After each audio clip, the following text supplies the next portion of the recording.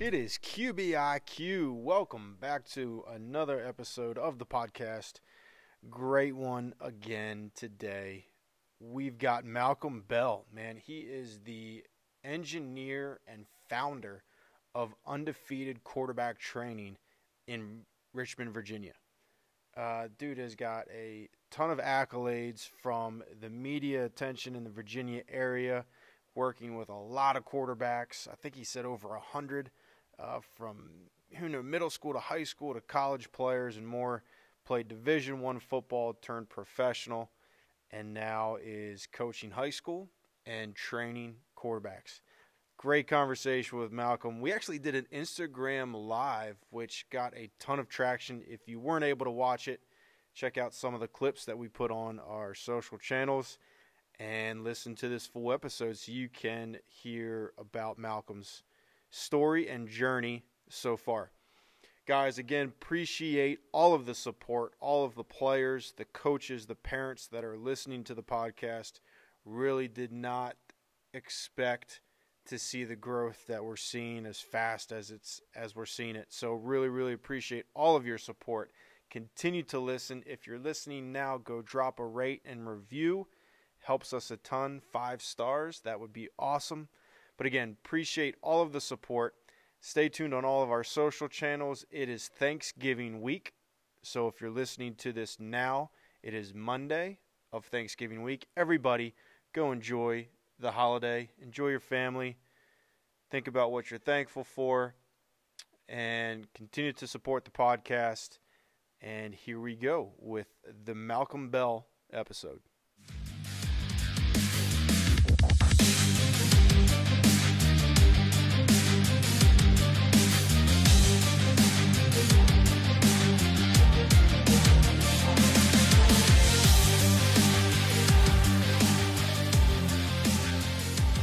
High school to college, and I tell this story a lot, I didn't have a trainer here.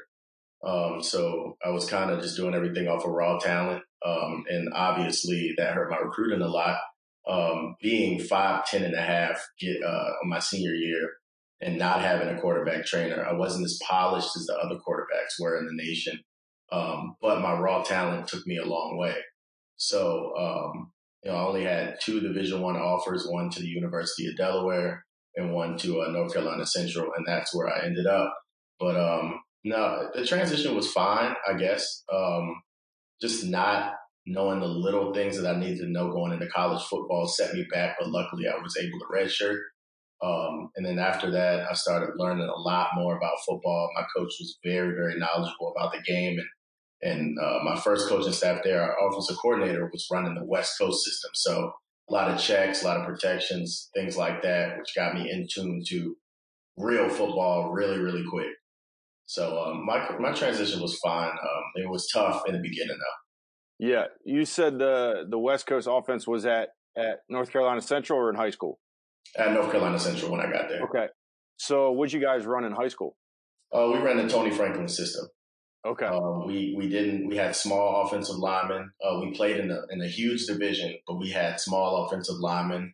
We had dynamic skill players. So Tony Franklin would always say, if you got that, then you should be able to run the offense. So we threw probably like 80% of the time. Right. No doubt. So it wasn't as crazy of a transition from you if you ran the triple option and then go into West Coast or something like that. So at least you were familiar with throwing the ball. Yeah, correct. So you had offer from Delaware and from North Carolina Central. What made you choose Central? It was weird. I went on a visit, and this was kind of before I had a visit set up to go to Delaware, maybe a week and a half or 2 weeks after the Central visit, and I went during their homecoming, which was a mistake because I just felt the love. It was just a place where I wanted to go. And the team had got crushed at that point, and they were just making that. They were like in year 2 of the transition to Division I. So I know, Delaware had already won a national championship at that point. They were already kings of FCS football at that point. And, I felt like I wanted to leave my mark at Central. Like I wanted to leave a legacy that they've never had there in Division I. So I kind of stuck with it. I stayed with it. And a lot of people around were like, why in the world are you going to Central, and not going to Delaware? But it was just a decision that I wanted to make, and I felt very, very comfortable with making that decision. Right. So, and North Carolina Central is a little closer to you than Delaware, or about the same? It's closer. So Durham is about 2 hours, I think. University of Delaware is maybe like 5, I want to say. Right. So the first thing that you said was that you didn't have a QB trainer or really any trainer in high school, and that set you back. So and now obviously you're training, you're one of the best out there in not just Virginia, but across the country. What phases, what areas of the game did that set you back in not having one when you were in high school? It was really simple things. So I was always a natural passer of football, and that's probably why I received Division I offers as a 5'10" quarterback. But it was just little things. I mean, I would go to camps and they'd be like, you're not sound on your drop. You're not sound on the 5-step. You're not sound on the 7-step. You're kind of lacking in the play action. Just little things like that. Or when I missed, I was pretty much on target, but when I missed throws, they were bad. And then it's just me not getting my foot to where it needs to be at and things like that. And like bad mechanically? Yes, right. Okay. So my upper half was fine. My lower half was terrible. And that's what the problem was. I got you. Well, hey, that's a great segue. Before we'll get back to your story, but your lower half was terrible, as you say. That's a great segue to right now. That video of Dak and that video of Garoppolo is going everywhere. We put it on our social. You put it on your social. So give me the compare and contrast from you say your lower was terrible and what is going on in the video with Dak? Pretty much just separating your body, top and bottom, just some hip disassociation, just getting the hips fired and hips in tune. And they do it in pregame just to make sure they're putting those things through, just making sure everything is loose. And I make my quarterback do it pregame as well. So, it's just something that everyone can't do. I would not recommend like little kids doing it because it just takes too much. It takes too much coordination. One, you have to do it a lot. It requires a lot of practice, but it's a great tool to get kids to understand, or any quarterback that hasn't done it to understand that the lower half gives off so much power. And if you don't have that, then you're not going to get as much as you want on that throw. So, when I saw that, and that's where all the energy comes from. Exactly. That's literally where all the energy is sourced from the ground. Exactly. It's not just the clearing of the left, but driving if you're a right-handed quarterback, driving that right towards the target. Right. And so like we talk about the same is like you might use different language, but like staking that right foot, taking the ball of that right foot in the ground, like it's drilled in there and driving that right hip. It's like a baseball swing. Yes. Right? You mentioned that, I think, in your post. And that's the biggest thing is sourcing that energy from the ground up. You see so many guys now with this, if you're a right-handed quarterback, this big leg kick, right? This big right-legged kick, like they're a baseball pitcher. Yeah. And we got to remember, those dudes are on like a 3-foot hill going exactly. down, right? That's not what we get. Right. So, that's a great point. That's a great point that it's not necessarily for young kids. It's definitely a move that needs to be taught. Yes. Don't just go out there and say, oh, Dak Prescott did it, so I'm going to go out and catch it. Right. You're messing around and hurt yourself. Right. I mean, it's too aggressive of a move to just go out on the field and do it on your own. It's either you're not going to do it right and you're not going to get anything from it, or you're going to end up hurt or trying to, well, what is going on with my hip right now? Why is it locking up or something like that? Because, you don't want to go out to the field and just start doing that. Like you need to warm up first, then you need to go into that. I don't recommend somebody just going out in pregame and just knocking it out. I don't agree with that. Yeah. Now, when you use that in in the trainings that you do, do you guys ever use bands? Like, will you ever use resistance bands with that? Or how would you coach a kid on that? So basically, at times, we would have resistance bands sometimes, and that's in our different phases of training. So I take away resistance bands probably in the month of April. So January through March, I will probably have resistance bands, med balls, all those things, just to increase power just a little bit. But we would set up cones, and I would have kind of like if you are doing a drill of like line straddling, or you're just going across lines. We would have our left foot, our strike foot pointed to the target, and we will start developing that L. We'll get our rotation, get to the L, and then we will start firing through each time through our hip. So we would do it 3 times, and I kind of let them flow through it a bit, and then we start throwing, or I will put them on the line. We'll start on the sideline, and I'll let them flow through their pre-pass posture, acceleration, deceleration phase, and then we'll go through it in a full motion. And that's how we do it. It's hard to explain right now. No doubt. Yeah. I get you. No, that's awesome. And I think that's important of having clearly, I mean, you're good at what you're doing and having the process, right? Having like the standard operating procedure of this is how we're going to do it. This is how we're going to coach it. But then also for the guys that you're training, okay, they know what to expect. It's not like after you teach them, it's not like you're just throwing random drills. Right. Exactly. It has to, things like that have to stay consistent. Like, you know, if you're doing an evasion drill or something like that, like, yes, you can switch that up. But something as simple as just driving that back hip through, that has to remain the same. They have to understand what that is and how it needs to be done and how serious it is. So that's what I kind of pitch. Yeah, no doubt. Okay, so tying that back to, you said you had terrible lower half in high school. So how was it different than what we're talking about and then what the video of Dak and Garoppolo and all that shows? Well, one, I never knew what a strike foot was, right? So I never stepped to my target. I never created straight line throws with anything. I relied on my upper body, and I always knew get your shoulder on the target. That's something that your coach would always tell you. My coach was pretty good. He knew his stuff. He knew his offense, but he didn't know the little nuances of being a efficient quarterback.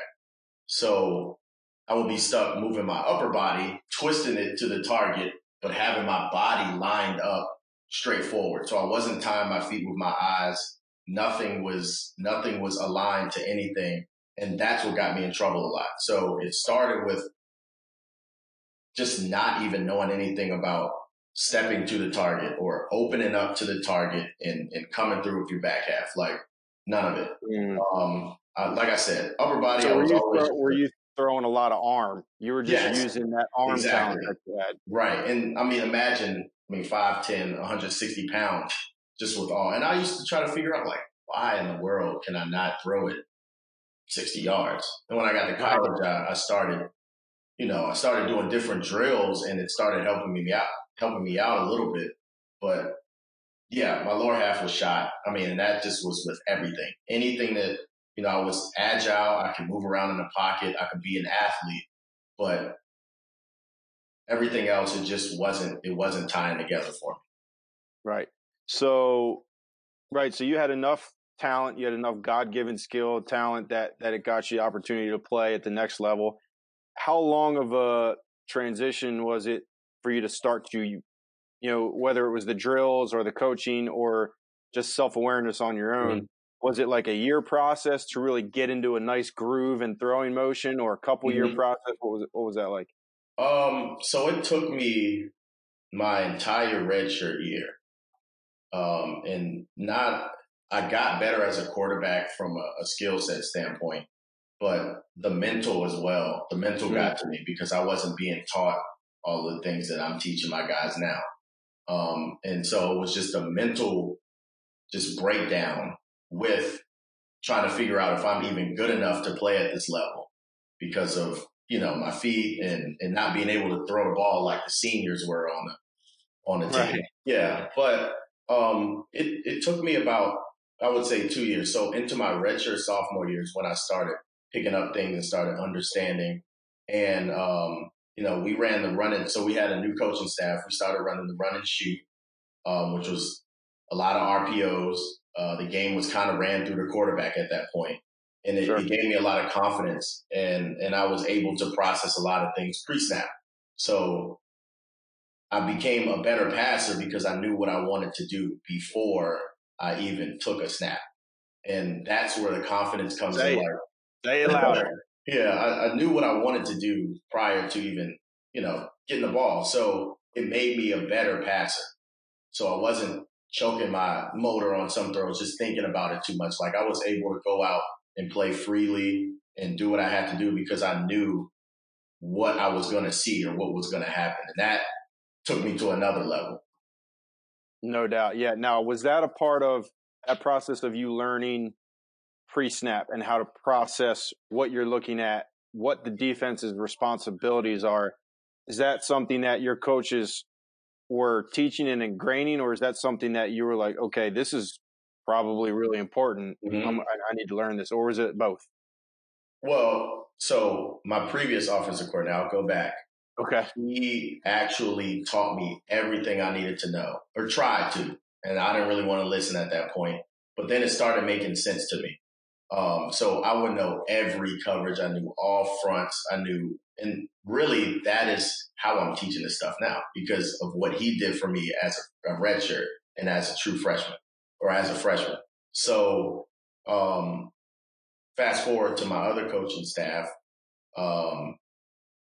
They really just gave me the system to be able to pick and choose what I wanted to do based off of looks. But then it was up to me to watch film and understand, all right, I see this look, but I also need to know what this coverage is. So I get into the best situation because the ball's in my court. Like I have total control of what's going on. And, it's nowadays a lot of people are like, all right, so if it's a 2-high roof, you do this. If it's a 1-high roof, you do this. But no matter what, if it's a 2-high, it still could be, they can roll to something. It could be cover 6. It could be, 2 different coverages on either side. And so that's what drove me to learn more going into my junior year because I was just listening to what the offense told me and I was okay. But then I started putting in what I learned as a freshman and all the coverages and things like that. And then that again took me to another level that I really never thought I'd get to. No doubt. Yeah. So I love everything that you just said because it reminded me of a few weeks ago, we did a podcast with the offensive coordinator at Concordia, Chicago. Okay.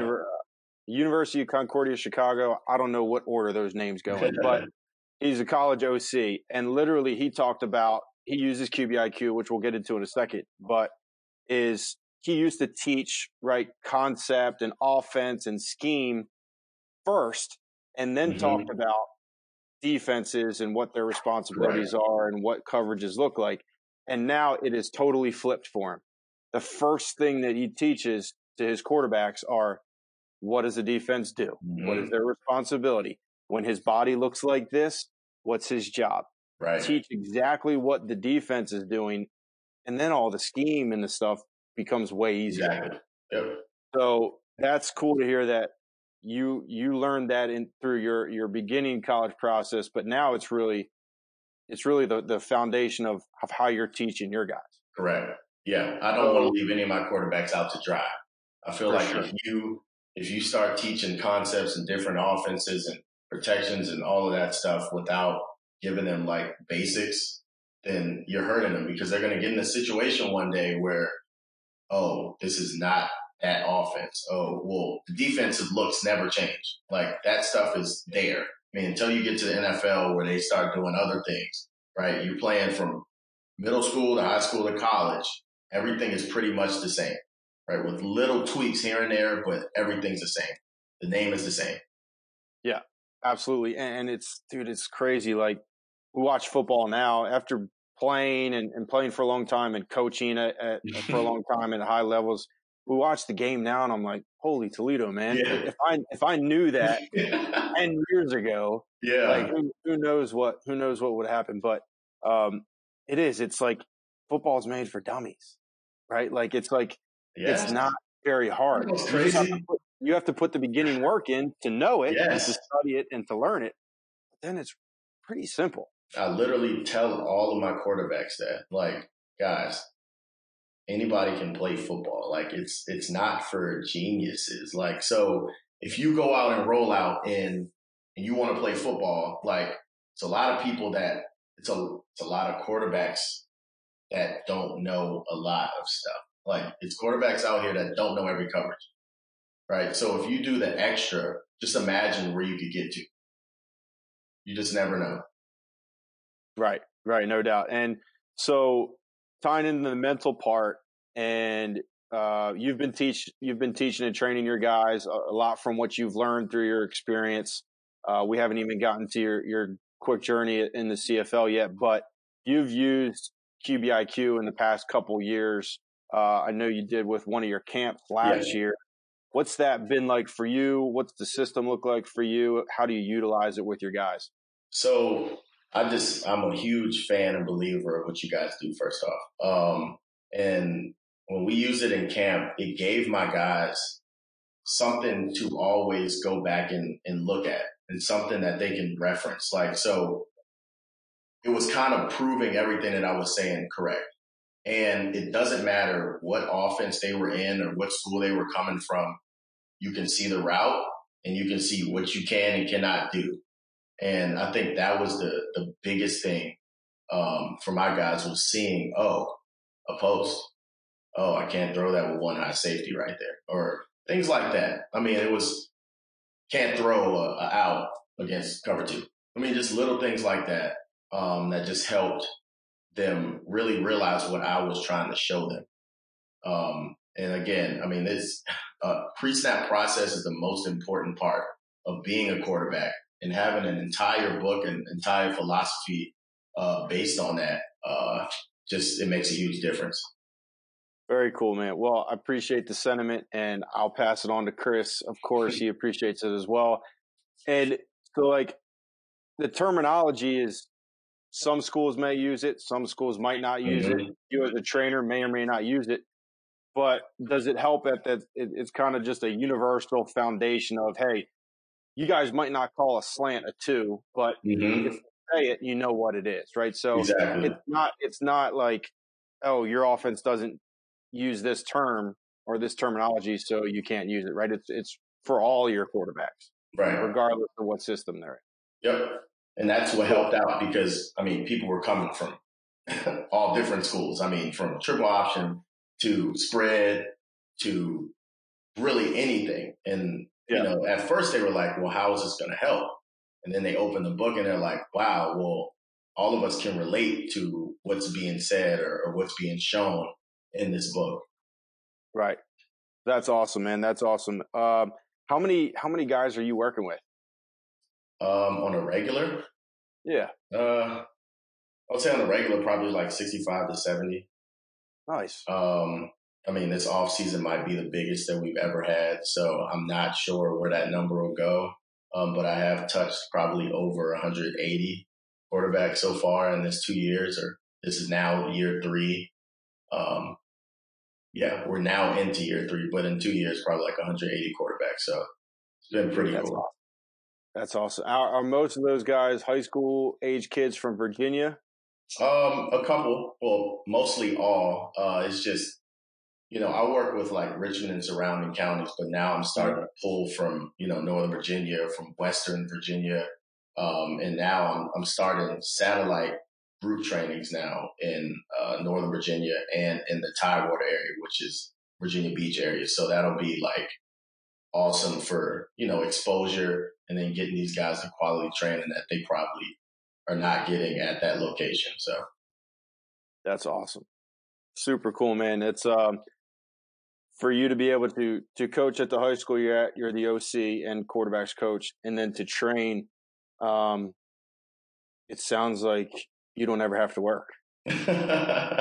You're just loving what you're doing. Yeah, it's really cool, man. It's cool. It's cool to be a part of. And I mean, I'm still young, and being able to do this is just keeping me young, to be honest. It's really cool. Right. Yeah.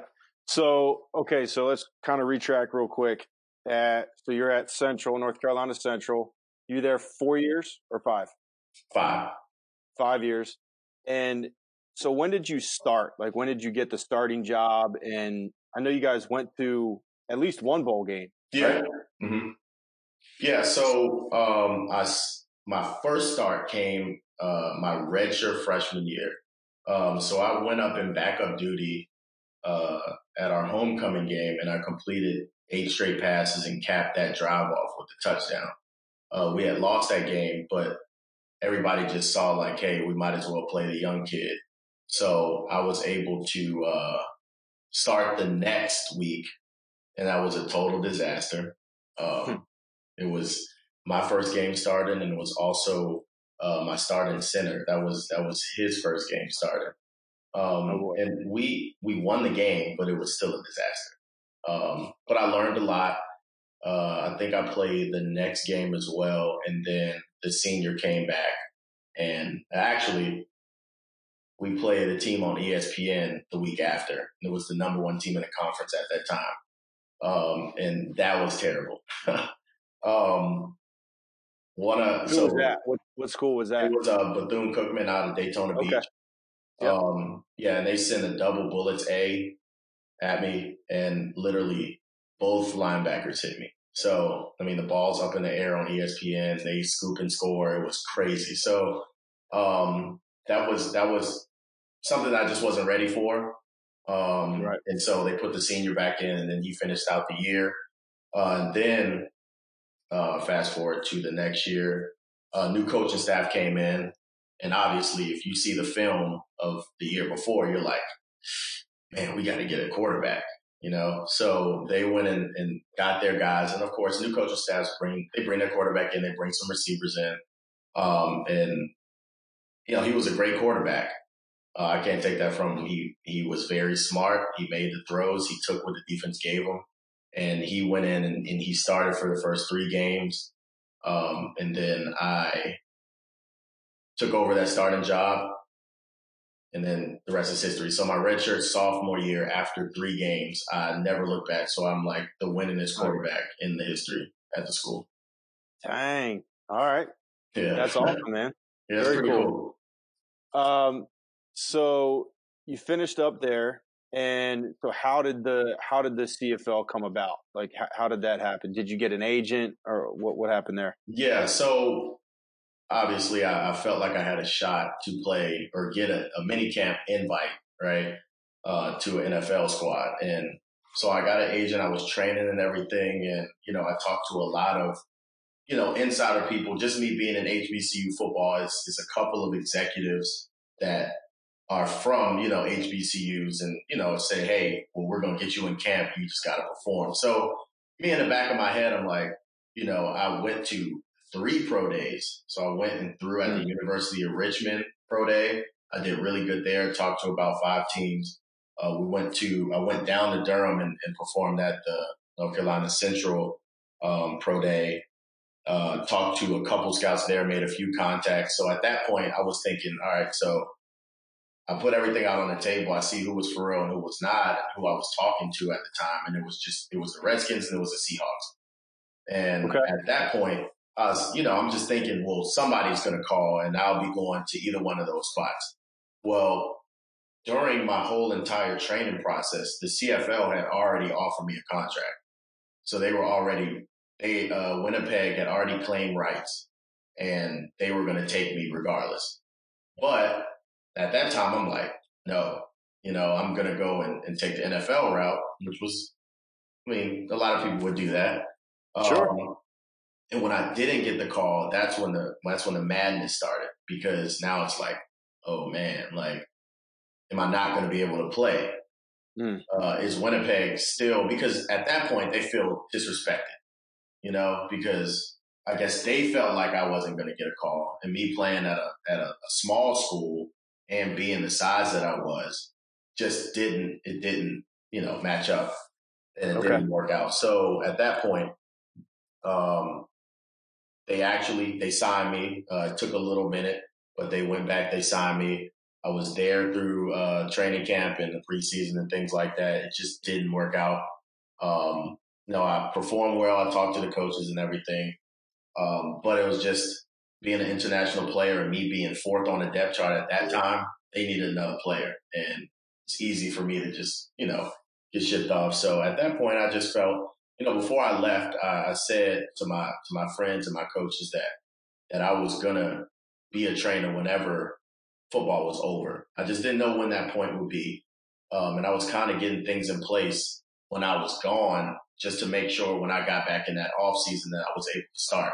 So I guess God was just telling me, well, now is your time to start. And then when I got back home, it didn't take 2 weeks.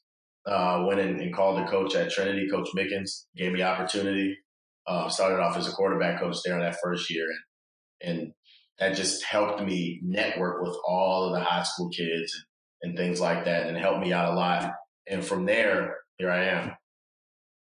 Dude, that's awesome. Man, it's so cool to hear, right? We talk about anybody that I talk to on the podcast we always talk a little bit about their stories and their journeys. And sure, there's some similarities with everybody, obviously football and the ups and downs, but it's so cool to hear the unique little nuggets from each person. And the path that you took is your path. Nobody else has the same one. They might have a similar one, but nobody else has the exact same path that you've had. So that's really cool. I appreciate you sharing that. And let me ask you,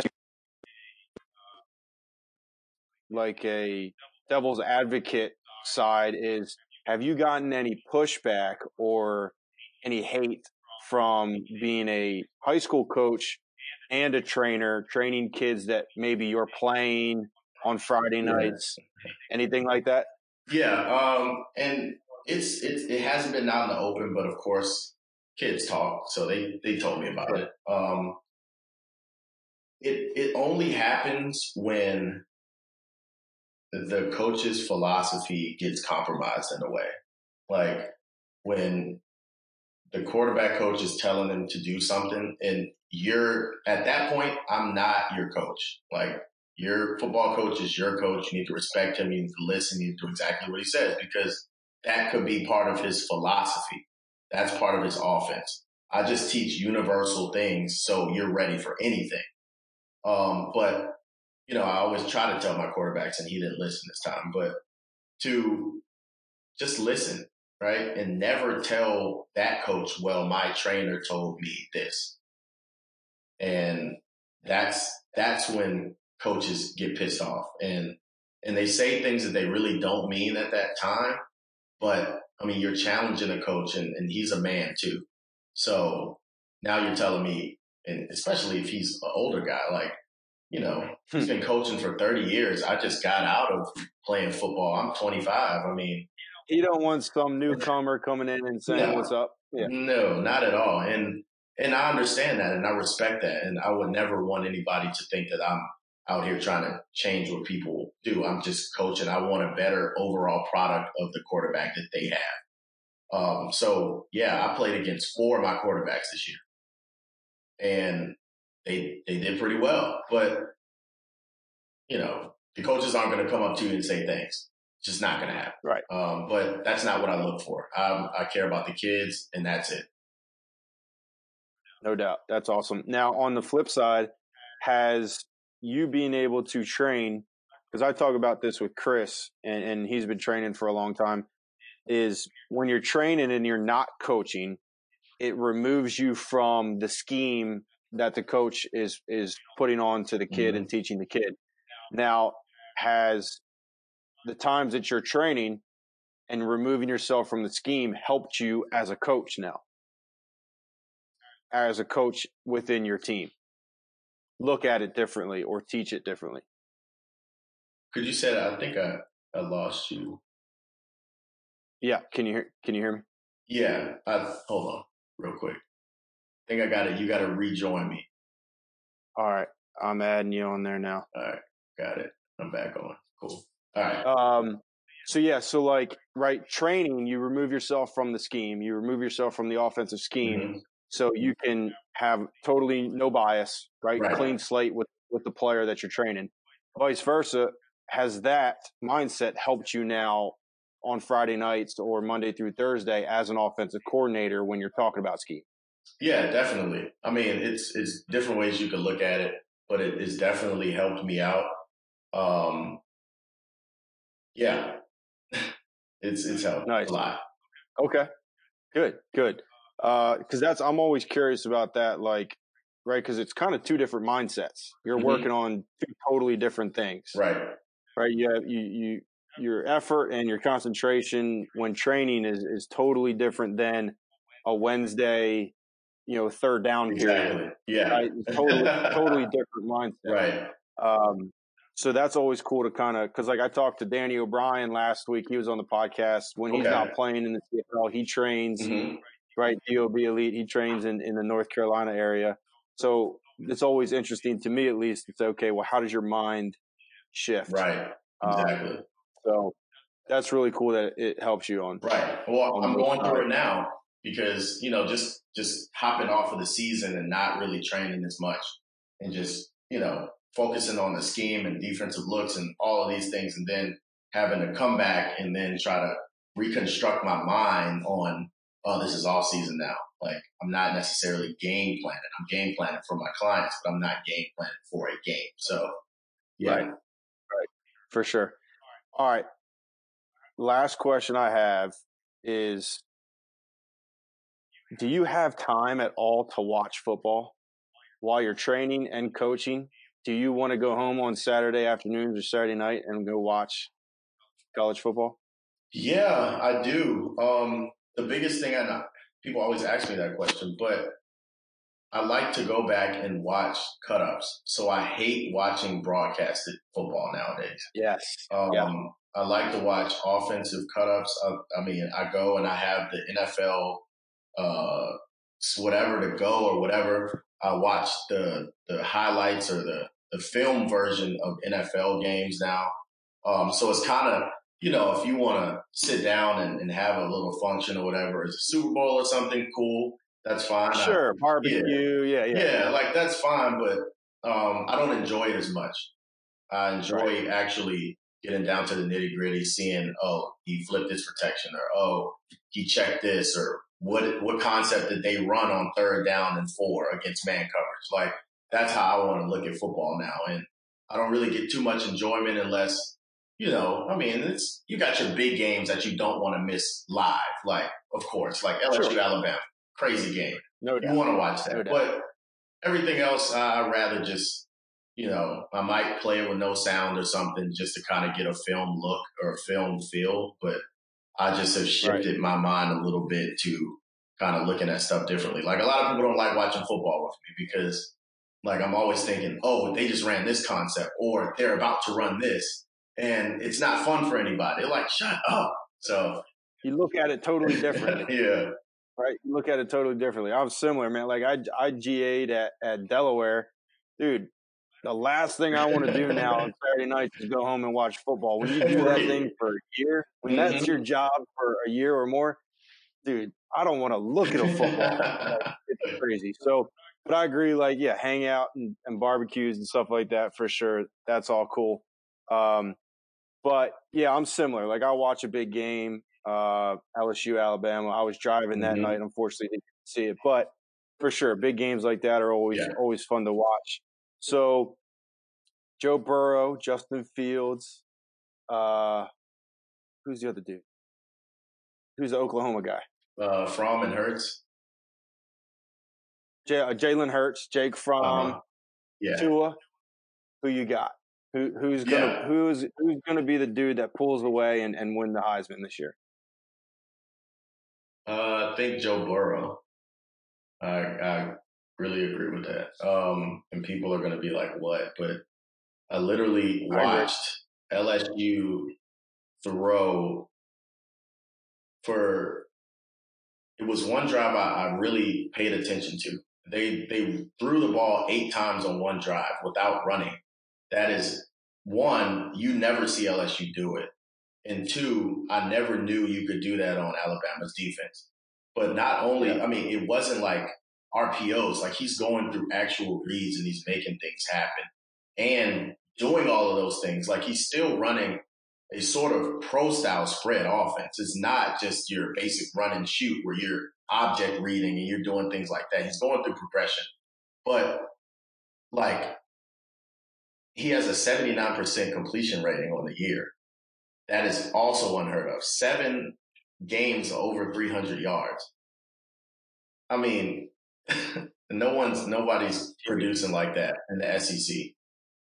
Dude, and I used to say LSU is where quarterbacks go to die. Like, that's where that's the place where quarterbacks would go, and like, dude, you never know what happened. They disappear off the face of the earth. Yeah. And now it's like a total change. And I agree.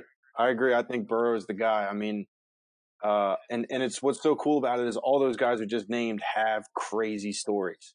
Yeah. Crazy stories. And but yeah, you just mentioned some of the most important things. I mean, 79% completion percentage in college football for one, but in the SEC. Yeah. I mean, it's craziness. Dude, that's legit. That's legit. Well, dude, I appreciate you, man. I appreciate you jumping on tonight on Instagram Live for those that watched on the podcast. Great talking with you, man. Yeah, thanks for having me on, man. It's always good to talk to you.